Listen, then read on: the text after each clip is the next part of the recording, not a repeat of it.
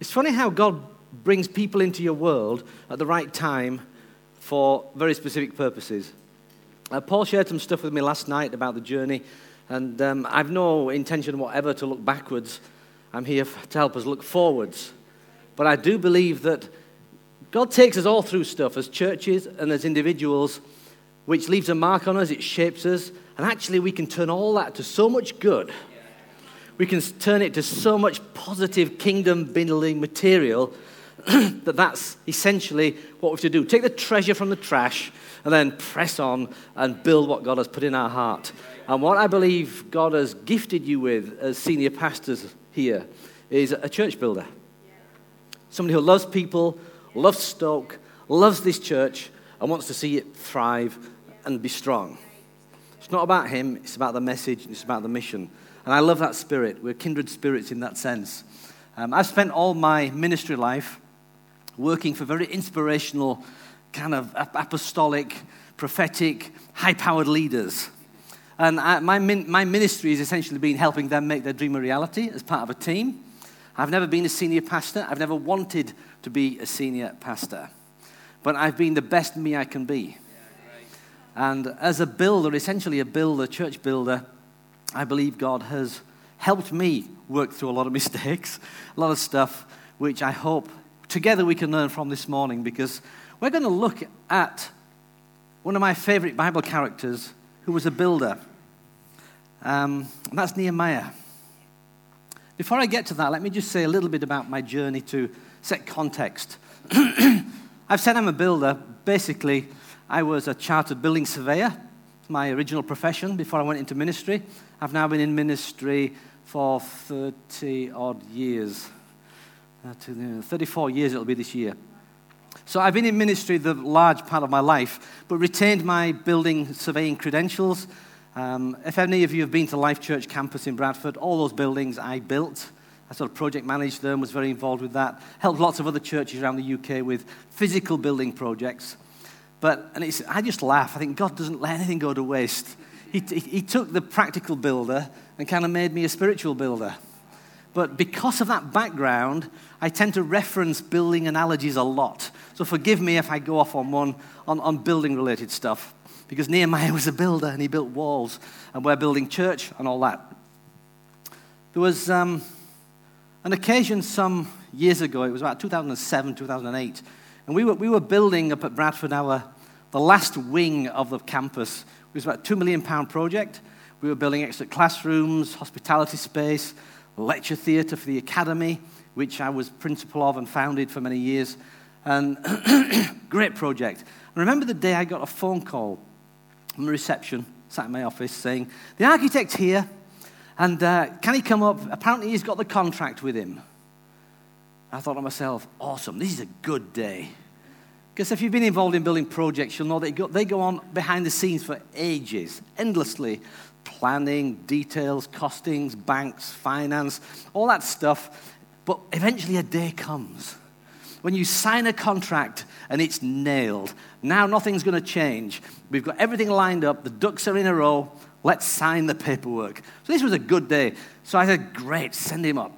Architect comes up to my office, wanders in, shakes me heartily by the hand, sits down, and then I said to him, I just suddenly noticed he's not carrying anything, not even a briefcase.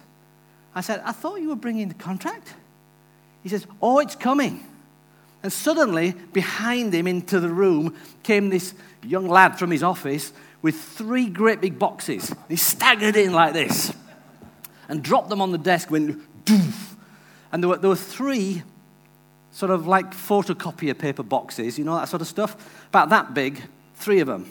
He kind of went, 1 for you, 1 for the contractor, 1 for me. Sign them. And I looked at this thing. I said, now I know why I pay you such a lot of money, architects.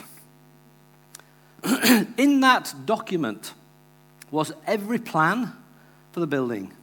There was every quantity. In other words, how much steel, how much concrete, how many screws, how many nuts, bolts, carpet, light bulbs, everything was in that. And it was every eventuality. You know, what if something goes wrong? What will happen? How it can be fixed? Everything was in that contract. Not that that was in my head. I was just glad to see it. So I cheerily signed the top copy, sent him on his way, and we started the build. 10-month build. 8 months in to the 10-month build, I get another phone call from the architect in my office. Hey, Steve, how are you doing? Okay, good. He said, well, I've something to tell you. Are you sat down? Yeah, okay, come on. I'm afraid the builder's gone bust. I went, that's why he's quiet on the site this morning. Because I'd driven in thinking, there's not many high-vis jackets around, and there was no buzz, it was kind of quiet. That's why he's quiet. He says, yeah. He said, sorry to say, but they've gone bust. So administrators are dealing with it, but they will not be coming to finish the building off. Well, I went into panic mode. It's like, oh, my Lord. It was watertight, but, 2 months from the end, all the major finishes weren't done. It was like, I'm thinking, what on earth? And he could hear the panic in my voice. He said, calm down. And he said, do you remember that contract you signed? And suddenly it comes back to me. The boxes, signing it off. He says, that contract is now going to save our life, all being well. Long story short, because of the contract, he was able to immediately get other people to come in, do the work. He actually saved us money in the long run. But I had this panic moment, and afterwards I was reflecting on it, and it just struck me. We ended up with a finished building because we had a contract. Whew, I was so glad we'd done it right. So glad we hadn't gone down the back street route, just doing it on the cheap. But so glad. And as I reflected on it, God took me in my thinking to Nehemiah. Because Nehemiah, he built the walls of Jerusalem. He built the city of God, God's address. And here I am trying to play my part in building the church in our day and age. And God kind of dropped this thought in my heart. Nehemiah succeeded too, even though he had trouble. And you're going to succeed even though you've got trouble right now because you've got a contract. And I began to reread Nehemiah's story looking for whether or not Nehemiah had a contract.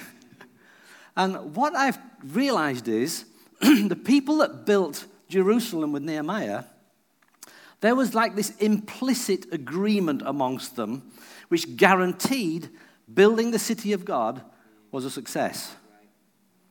And I want to suggest to you, here you are in Stoke, building this great church, and in your heart is to build it strong. In your heart is to build it well, is to leave a legacy for coming generations, to minister to this community. That's in your heart. Well, I believe to build it that way demands a contract of sorts. It demands kind of an agreement from the builders about how it's going to be done and how we're going to pull together and achieve what is in our hearts. So what's on the blueprint becomes reality. Jerusalem was in a mess back in Nehemiah's day. God's people had forsaken him, fallen into sin, broken the law. And as a result, they'd been taken into captivity. So most of the Jews were actually in Babylon at this point. And what had been left in Jerusalem was crumbled down walls, gates that had been burned. It was a place for sort of wolves and jackals, poor people. It was a ruin. And there was a remnant, a few of the Jews back there, just kind of keeping it ticking over at a very low, poverty-stricken level. But all the wealth, all the nobles, all the good stuff had been stolen by the Babylons and shipped off. And Nehemiah was one of those guys who'd been shipped off. But he got himself a good job. He'd ended up as a cupbearer to the king. He was working in the palace environment. But his heart as a Jew was kind of back there. Now, the interesting thing about back there was Jerusalem was effectively God's address. It's where the temple was. It's where the Ark of the Covenant that represented God's presence among his people resided. So if you wanted to know, well, where's the God of the Jews, the God of Israel? They say, oh, it's Jerusalem. You went to Jerusalem, and what did you find? a right mess. It's a shambles. It did not testify well to the greatness and goodness of the God of Israel. Question, where does God live today? He lives here. He lives in you and he lives in me. In the new covenant in Christ, we are living stones, being built together into a house in which God is pleased to dwell by his Holy Spirit, the New Testament says. So as we build, and people say, well, where's the God of the Christians? You know, I'm a Stokey. Where's God around here? They say, oh, that Breathe crowd up there, that's... And they come up here, and they meet us. What do they find? Do they find the shambles? Or do they find something that goes, wow, what great people. What an awesome thing that's happening here. Because it's the spiritual equivalent. Now, the Old Testament is there as shadows and types to point us toward the reality we have today. We are God's address. We're the equivalent of Jerusalem back then. God, the Holy Spirit, dwells in us, just like he lived in that box called the Ark of the Covenant that was placed in the temple. So when we look at Nehemiah and how he built the walls, I want to pull a parallel through to how we are building our church, this church today, with the living stones at our disposal. You're the living stones.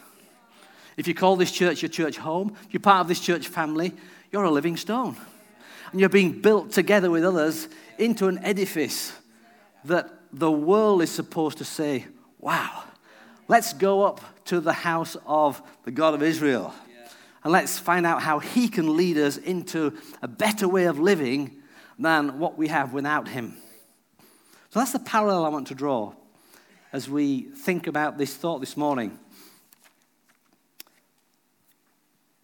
I've made the point that I think in Nehemiah's story, there's this implicit building agreement, this contract between the workers. And I want to share three aspects of that with you in the time I've got. Maybe a fourth if we have time, we'll see how we get on. But there's three that I really feel God wants me to get off my chest and get into your heart this morning. The first is this. If you're going to successfully build God's house, this church together, the first thing you must all do is feel what God feels about it. Because as I read Nehemiah's story, trying to work out what was it that moved him to do what he did, it was simply because he felt something. This is how it goes in Nehemiah chapter 1. It says that in the month of Kislev, in the 20th year, while I was in the citadel of Susa, one of my brothers came from Judah with some of the other men, and I questioned them about the remnant that had survived the exile in Jerusalem. So here he is, working in Babylon. His brother comes and visits, asks the questions. So they say to him, well, those who survived the exile and are back in the province, they're actually in great trouble and disgrace. The wall of Jerusalem's broken down, its gates are burned with fire, and they give this negative picture. Then verse 4 says this, when I heard these things, I sat down and wept. For some days I mourned and fasted and prayed before the God of heaven. And then I said, and he launches into this long prayer of repenting on behalf of God's people. As soon as he heard that God's house was in a mess, he felt something. I wonder what you feel about this expression of God's house, this church, this community. Because the truth is, he was motivated to do something because he felt something. As you read on into chapter 2, effectively he goes to work the next day, working for the king. And verse 1 says that when I brought wine to the king, I took it in and gave it to him. And I had not been sad in his presence before. So the king asked me, why does your face look so sad when you're not ill? This can be nothing but sadness of heart. I was very much afraid, he says. But I said to the king, may the king live forever. why should my face not look sad when the city where my ancestors are buried lies in ruins and its gates have been destroyed by fire? And the king said to me, what is it you want? And that was the beginning of a conversation in which the king gave him permission to go back to Jerusalem to be part of the answer to the issue he felt so strongly about, and actually resourced him in the doing of it. Part of God's plan. You know, he felt something. He was moved by God, and I believe that what he felt was what God felt. He felt what God felt when he looked at Jerusalem and saw that the temple was in ruins and the walls were in ruins, and it was just a shambles, a disgrace. Trouble and disgrace are the right words to use. And Nehemiah kind of felt it. And that made him do something about it. And I believe it's exactly that same dynamic that motivates all local churches to do good stuff in their community. That makes them want to reach the lost, makes them want to help people find Christ, be restored, forgiven, healed, blessed. It's what makes us want to do church in a way that's relevant to the community that we're in. We want to make God accessible because God feels something for this community and he feels something for us. And the part we can play with him in reaching it. But what galvanizes the builders together is that we all feel what God feels. Now, the thinkers amongst you might be saying, hang on a minute, Steve. We're not emotion-driven people. We don't do things because we feel them. We do things because, God tells us. Well, understand my heart. When I say we feel what God feels, I'm not on about your emotions. I'm not on about a mood, feeling happy or sad. I'm on about feeling it in your spirit, in the part of you that relates to God, that talks to God. Christ in you, the Spirit of Christ in you. That is the most important sensory organ you've got. Yeah, you've got your natural senses, but for us as Christians, sensing what God is saying, doing, feeling, drawing us into is more important. And we have to let that have the priority. And I believe that Nehemiah, he had all his senses functioning in the natural. But this day, when he heard something with his ears, something in his heart went, oh my God. He wept, he fasted, he prayed. And he went to God, not just, oh God. He went to God for, what can we do about this? Because when God gets on you about a thing, part of your answer is supposed to be, how can I be part of the answer? How can I fix it? So he has to set about finding people of like heart and mind who feel the same as he does to be part of fixing it. Show me a great church, I'll show you people like that, who all feel what God feels for that church and that community. Show me a great Christian ministry, you'll find people like that. They're all feeling what God feels. And they're actually moved to be the difference by a kind of a complaint, by a disturbance, by something they feel strongly about. It's not all just, ooh, goosebumps and lovely. Sometimes it's pain you feel. Sometimes it's anger you feel. We've got to fix this. It's not right. And God's saying, that's right, son. Off you go. Fix it, my friend. Find some people who feel the same as I do, and let's make a difference. It's kind of how it works. I wonder why you're in this church if you're in it. If you call this church home, why are you here? If this isn't your church home and you're a guest today, why are you in the church you are? I hope at one level it is because you feel what God feels for it. You feel what God feels about the mission of that church, about its purpose, its style of doing things, its stated objectives. I hope you're not just there as a passenger. I hope you're not there as a consumer, saying to the pastor each week, come on, feed me. I hope you're there feeling what God feels, and therefore putting your whole weight in, putting, your money, your time, your serving, your energy, your faith, your prayer, just being part of the answer, because you feel what God feels. If you don't feel what God feels for Stoke and for this church as an expression of his life in it, you'll never get involved. You'll dance around on the fringe. You'll be here in body, potentially. You'll make numbers up. But if you really feel it, if you're willing to say, God, please help me to feel what you feel. It's quite a dangerous prayer to pray, actually. But if you're willing, say, God, help me to feel what you feel. It will change your life. It will bring you to life. It'll give you purpose and an expression of working with God that maybe you've not had before. I think to successfully build, we've got to all feel what God feels. I think the guys that he ended up building with, I haven't got time to show you all the scriptures, but he goes on a recce of the build of the walls, and they all agree together, come on, this is a good thing we have to do. He finds people of like heart and mind as Nehemiah. And that's kind of what you do when you join yourself to a local church, I think. You find people of like heart and mind who want to express the life of God in the way that you all love and feel is effective, and you all pile in together to get the job done. Which leads to my second thought. So I think there's this implicit agreement. We all feel what God feels. That's why we're involved in rebuilding these walls. The second thing was this.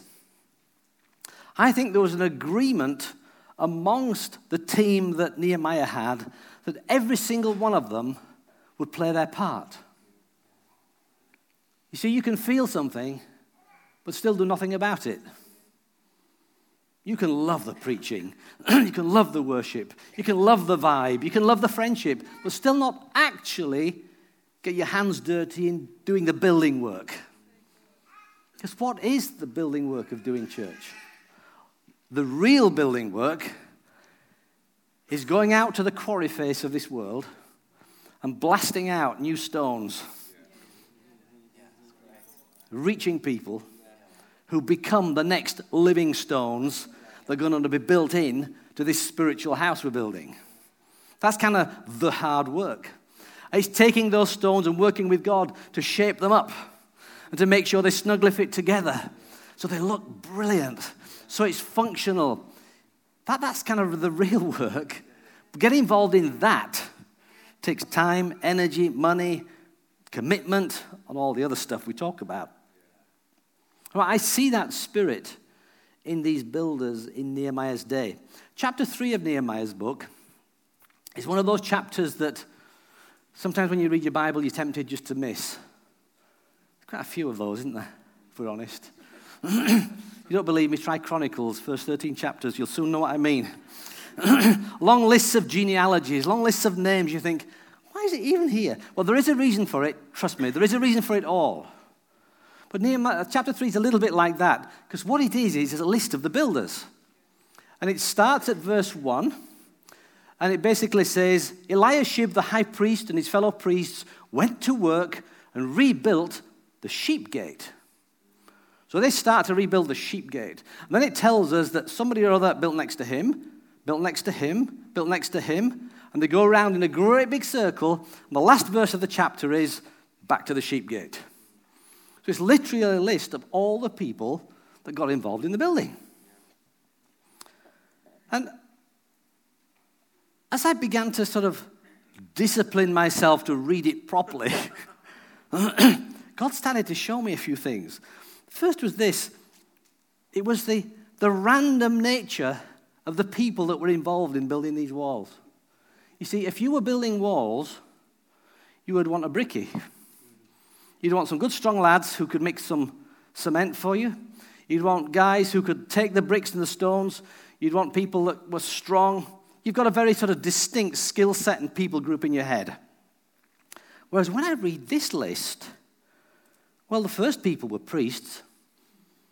I don't know that they're particularly good builders when it comes to walls. As you read on, it tells us there are shopkeepers, there are merchants. Verse 8 says that Hariah, one of the goldsmiths, repaired the next section. A goldsmith? You know, a jeweler, a detail person. There they are, mixing the concrete and humping the rocks around. It kind of doesn't fit, does it? So he repaired the next section. Then it says, and Hananiah, one of the perfume makers, made repairs next to that. Hey-oh. I want the wall to stand up, not smell nice. But here we've got a perfume maker and a goldsmith, And so it goes on. In verse 12, it says that Shallum, son of Halosheth, ruler of half a district of Jerusalem, repaired the next section with the help of his daughters. Equality. We've got the girls involved as well as the lads. Interesting. And so you go down, all these different... And what does it teach me? It simply tells me everyone got stuck in. It didn't become an issue of, have you got your builder's certificate? Have you got the qualification? Have you got your health and safety hat? It was like, this sucker needs building, let's build it. Boys, girls, priests, rulers, shopkeepers, goldsmiths, perfume makers, irrelevant. What we need is muscle. What we need is willing hearts. What we need is people that feel what we feel, and they just all got stuck in to make it happen. That spirit builds great churches. Not people who are sat waiting for, when something comes around to doing church that fits my skill set. No, there's a heart that comes before that. The heart before that is, God, I so love this church. What can I do? What can I do? Put me anywhere. Stick me in the creche, on the car park, stick me on the stage, stick me anywhere. It doesn't matter. What I want to do is make sure we build this well. And get your energy and your serving plugged in. I spotted another thing in verse 10. It says that Jedediah, son of Harumpah, some great names in here, he made repairs opposite his house. Opposite his house, right where he lived. Verse 28, 23, Benjamin and Hashab made repairs in front of their house. Verse 28, the priests made repairs each in front of his own house. Zadok, son of Immer, made repairs opposite his house. Oh, that's interesting.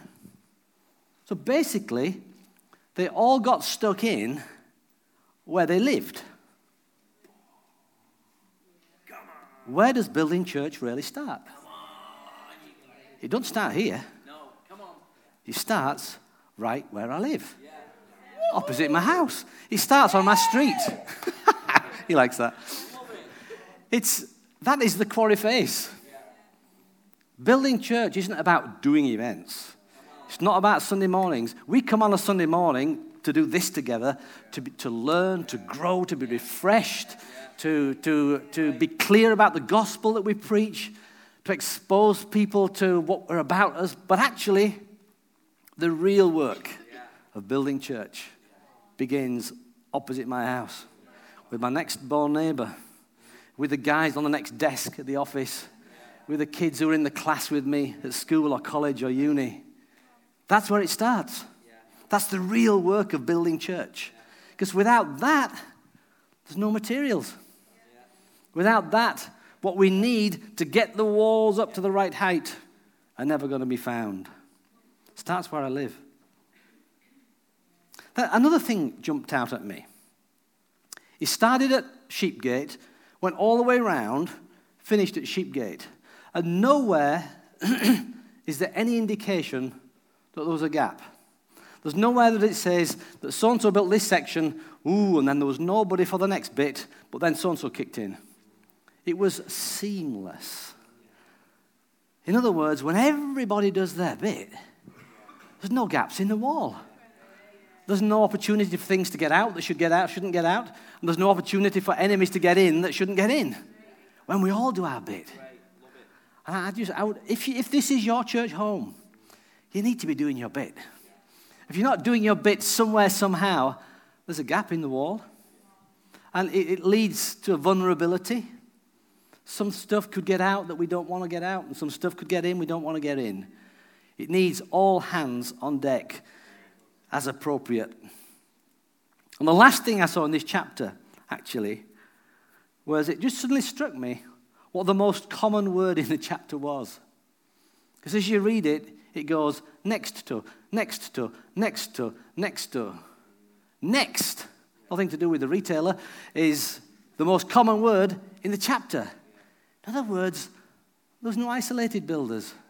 Everybody was getting on with building the walls opposite where they lived just because it needed doing.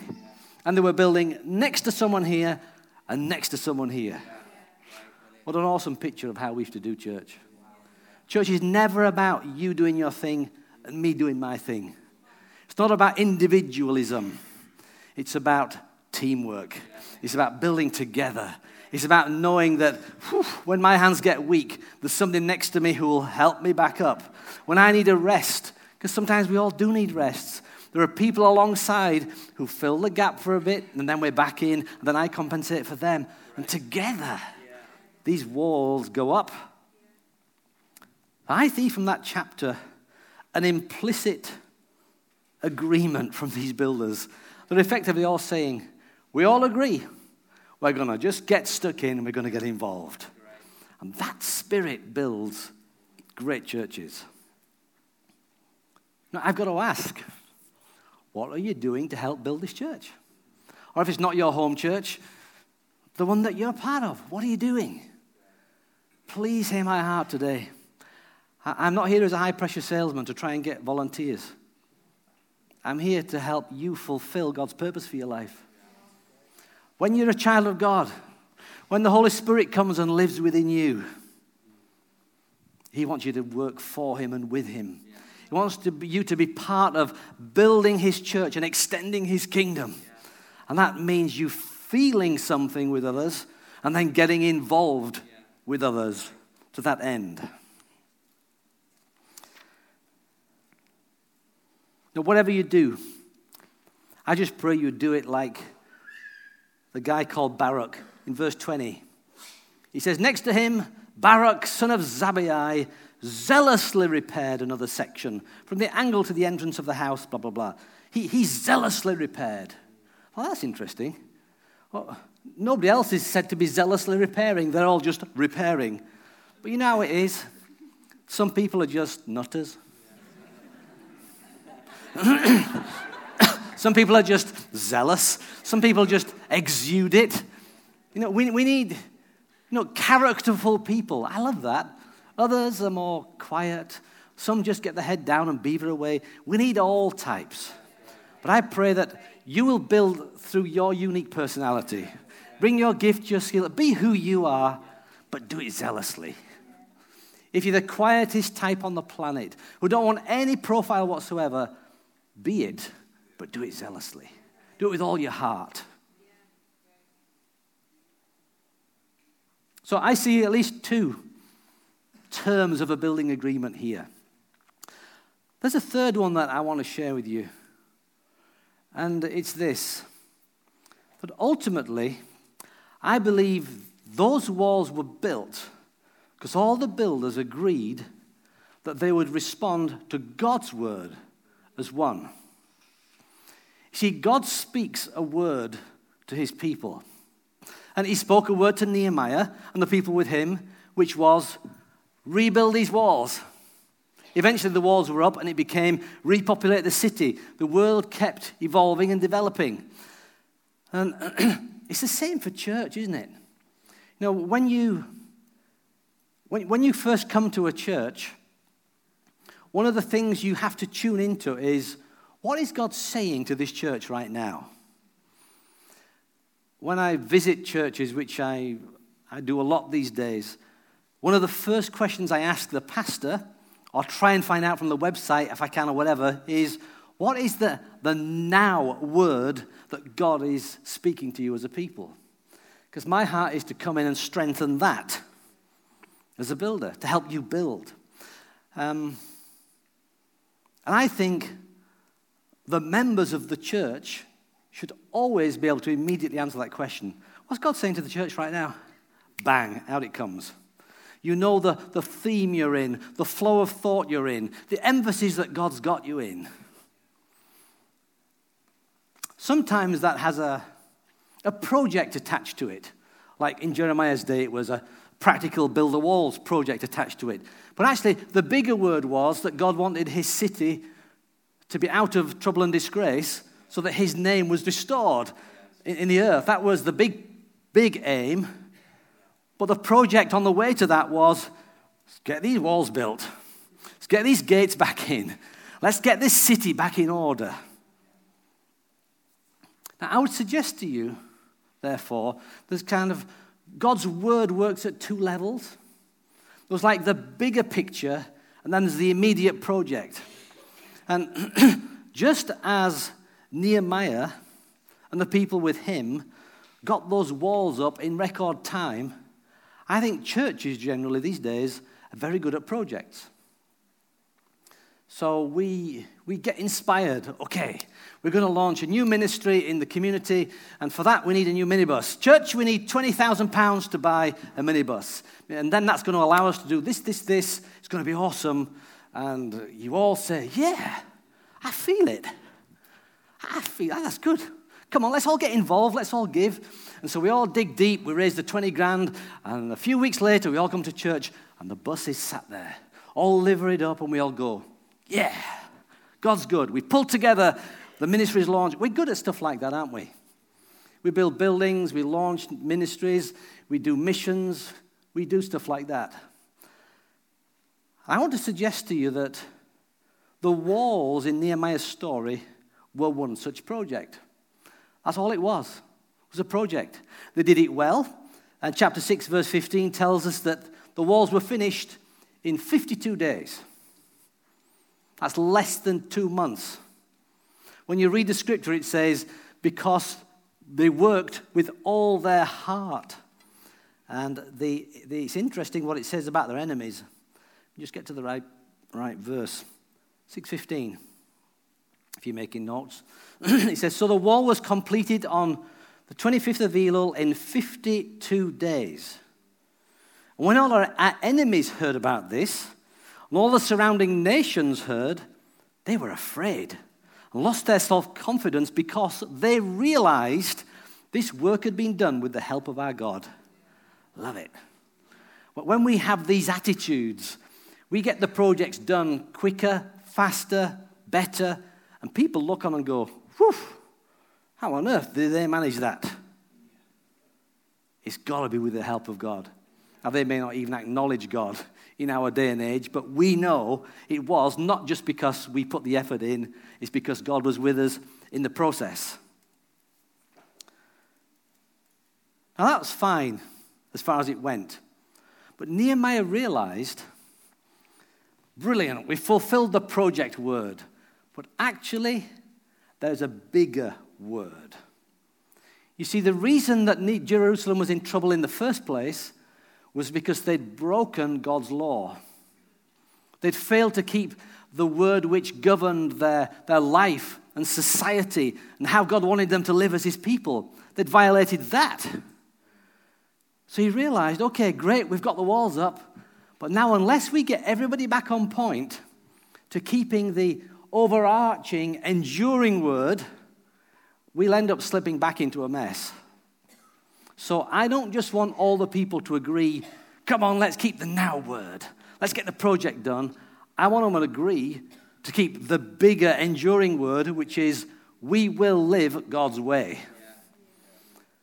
So when I say they agreed that they would all respond to God's word as one, at one level it was about a project, but a more important level was, we're all going to do things God's way. We're all going to get our lives back on track with him, and we'll raise our kids God's way, we'll run our marriages God's way, we'll handle our money God's way, we'll do our work God's way, we'll interact with society God's way, because we're God's people in this earth building his house. And it's that bigger word that they signed up to. You can read the story yourself, but essentially what happened was they had to go on a little bit of a refresher course. And in chapter 8, Ezra, who was the priest at the time, opened the book of the law and began to teach the people how to live God's way again so they didn't slip back into the mess that they previously had. And I think for you and I in our day, we have to be willing to revisit what God teaches us about how to live as his people today and undergird those principles with a conviction that says, we're all here because we're going to do it Christ's way. We're going to live by the book. Now, let me just show you this quickly. In chapter 8, it says, all the people came together as one in the square before the water gate. And they told Ezra, the teacher of the law, to bring out the book of the law, which he did. So on the first day of the 7th month, he brought the law before the people, and he read it aloud from daybreak till noon. That's how, all morning he read it. And it says all the people listened attentively to the book of the law. He then explains how Ezra was sat on this big platform. They all go off. They come back the next day. They do it again. The next day, in verse 5, it says, Ezra opened the book, and all the people stood up. So there's this kind of piece of drama. Ezra kind of opens the book, and all the people stand. It's kind of this reverential standing. It's this sort of, come on, Ezra, teach us sort of attitude. It says they stood up, and Ezra praised the Lord, the great God, and all the people lifted their hands and responded, Amen, Amen. Then they bowed down and worshipped the Lord with their faces to the ground. And this goes on. It goes on for enough days until all the people realize, now we know how to live God's way. And as you read on down that chapter, it tells that as they went about their lives and began to live God's way, it says their joy was very great. You see, when we all agree together, we're going to live God's way. Joy increases. Blessing increases. Good things accompany us as we do life, following after Him with all our heart. Now, what I want to leave you with is this. Right at the start of that chapter, it says all the people came together and they told Ezra to bring the book of the law out and teach them. That is exactly the opposite to what happens in most churches in the world today. In most churches, the leaders bring the book of God's word out and they say, Oi, people, come and listen to what I've got to say. But here you've got the people saying, Oi, Ezra, get your Bible out and teach us. It's the equivalent of you lot saying, come on, Paul, get your Bible out, mate. Teach us. How on earth can we raise our kids better? How can we handle our money better? What does God think about this issue that's going on with the refugees and stuff in Europe? Come, open your Bible, teach us, train us. The hunger was in the crowd. The hunger was in the grassroots. So then when the men and women of God did open the word, no wonder they got a response of, Amen, Amen. And God was on them and they were on their face before Him because they were hungry. That's why I say, I think there was a spirit of agreement amongst them, which basically was, we all agree we're going to live God's way as one. We're going to respond to God's word as one. And I think it's that same spirit that's got to get on churches today. There's got to be a willingness that says, yeah, the projects are great. We've got all these trendy ministries. We've got the vehicles. We've got the buildings. We've got all the stuff. Yeah, we've got our Twitter accounts, and we've got all the stuff that's modern. But fundamentally, all that is rubbish unless there is a core agreement, a building agreement amongst the people which says we all feel what God feels about what we're doing. We're all going to get involved in this building, and we are all going to respond to God's word as one. And when I say God's word, I mean His enduring, living word, the word of truth, the Bible, the New Testament, all that Jesus taught us. We're going to live that way as best we know how. And if we're honest, we don't know how. We need more information, more education. So the same heart that was on those people in Nehemiah's days got to get on us, which says, come on, church, let's help each other learn God's ways. Let's look at the word together. Let's learn together. If you see something great on a podcast somewhere, let me know so that I can learn it too. Come on, pastors and leaders, help us to navigate this next season, and together, this energy from the crowd and leaders together is what gets the job done.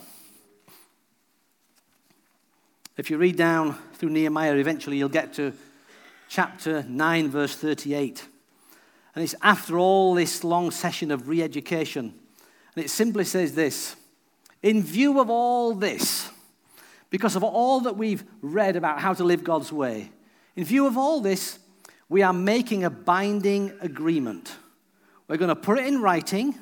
And our leaders, our Levites, and our priests are going to put their seals on it. As you follow it down, basically, they literally signed a piece of paper to say, we agree to keep the covenant. We agree to live God's way. It was like a covenant to keep the covenant they signed. That's how sort of strong they were about it. Well, to me, that's just a picture of something that goes on in the heart of every Christian at some point in their journey. And every now and again, God has to remind us of it. We're not here as random Christians floating through life, hoping one day we'll get to heaven. We're here as men and women of God who feel something. Something got you out of bed this morning and got you down to church. I hope it wasn't just the wife or the husband. I hope it wasn't just, well, the kids like the kids' church. I hope it wasn't, well, we've been going for the last 20 years, we better go again. I hope you felt something.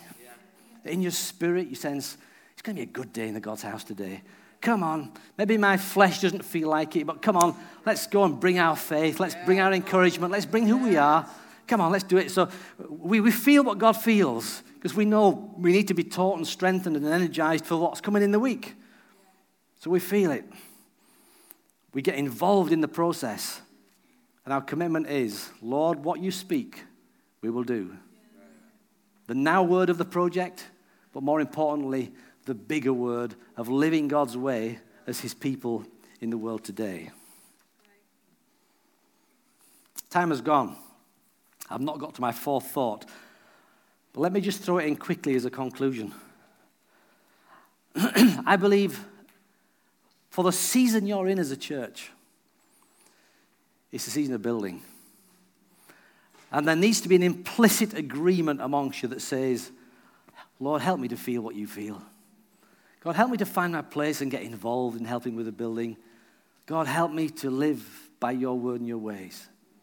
When those things are in place, it galvanizes you as builders around the project of doing church together. Now, in Nehemiah's story, they reached that pinnacle. It was like a great point. And Nehemiah went back to Babylon. And 13 years he spent back in Babylon, hearing news of how things were going back there, and it was going great. Then one day he thought to himself, I'm going to go back and have a visit and just, cheer the troops on and all that. He goes back, and what he finds, you'll read in the last couple of chapters, he finds that within 13 years, some of them have already started to slip again. And they'd agreed, we're going to keep the Sabbath, but some people were trading on the Sabbath. Naughty boys. They'd agreed, we won't intermarry with the surrounding nations, but some of them had. And he found children who couldn't even speak the language of Judah. It was like, this is wrong. This isn't right. They'd all said, we will bring our first fruits and our tithes to keep the priests in post so they can have the spiritual service of God going. And he discovered that some of the priests had to go back and work in the fields again because the people weren't bringing their tithes in. And when you read those chapters, Nehemiah gets rather mad.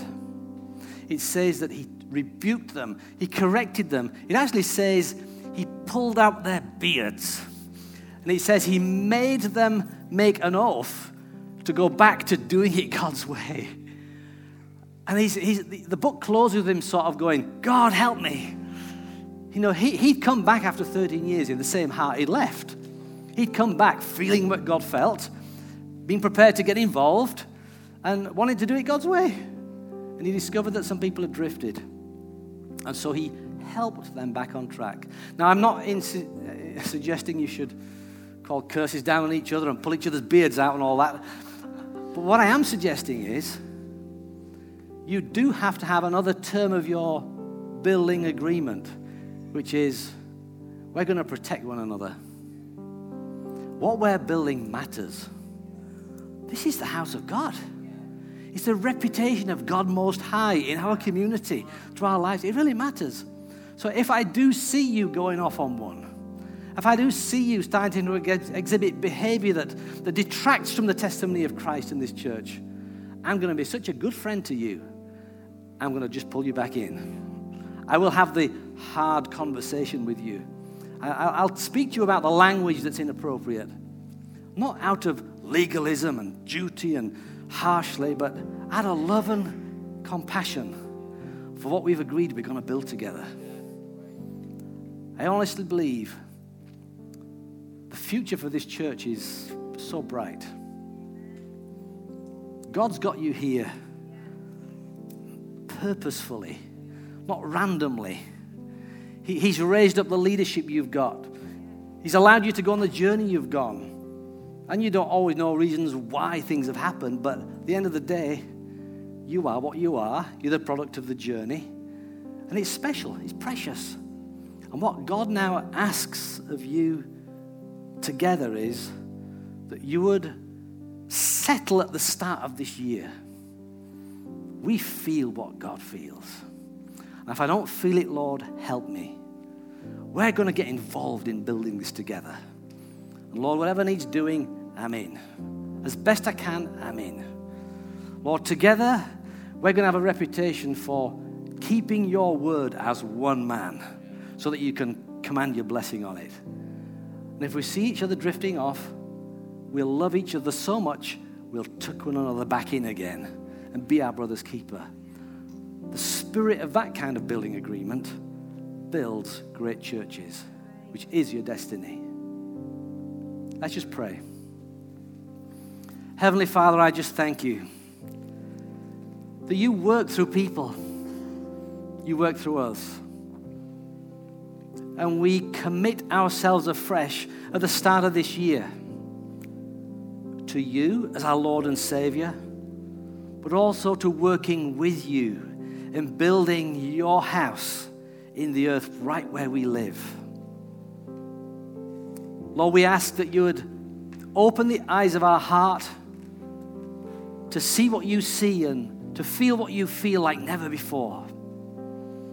Lord, I pray that you'd put upon us a spirit of willingness to zealously get involved in working together, to keep your word and ways and build this community in a way which reflects your heart and reputation. So never again would it be said of us that we're in trouble, we're in disgrace, we're in a mess.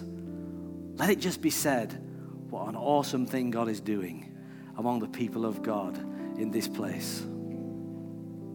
Lord, we ask it so that you'd be glorified. In Jesus' name, amen.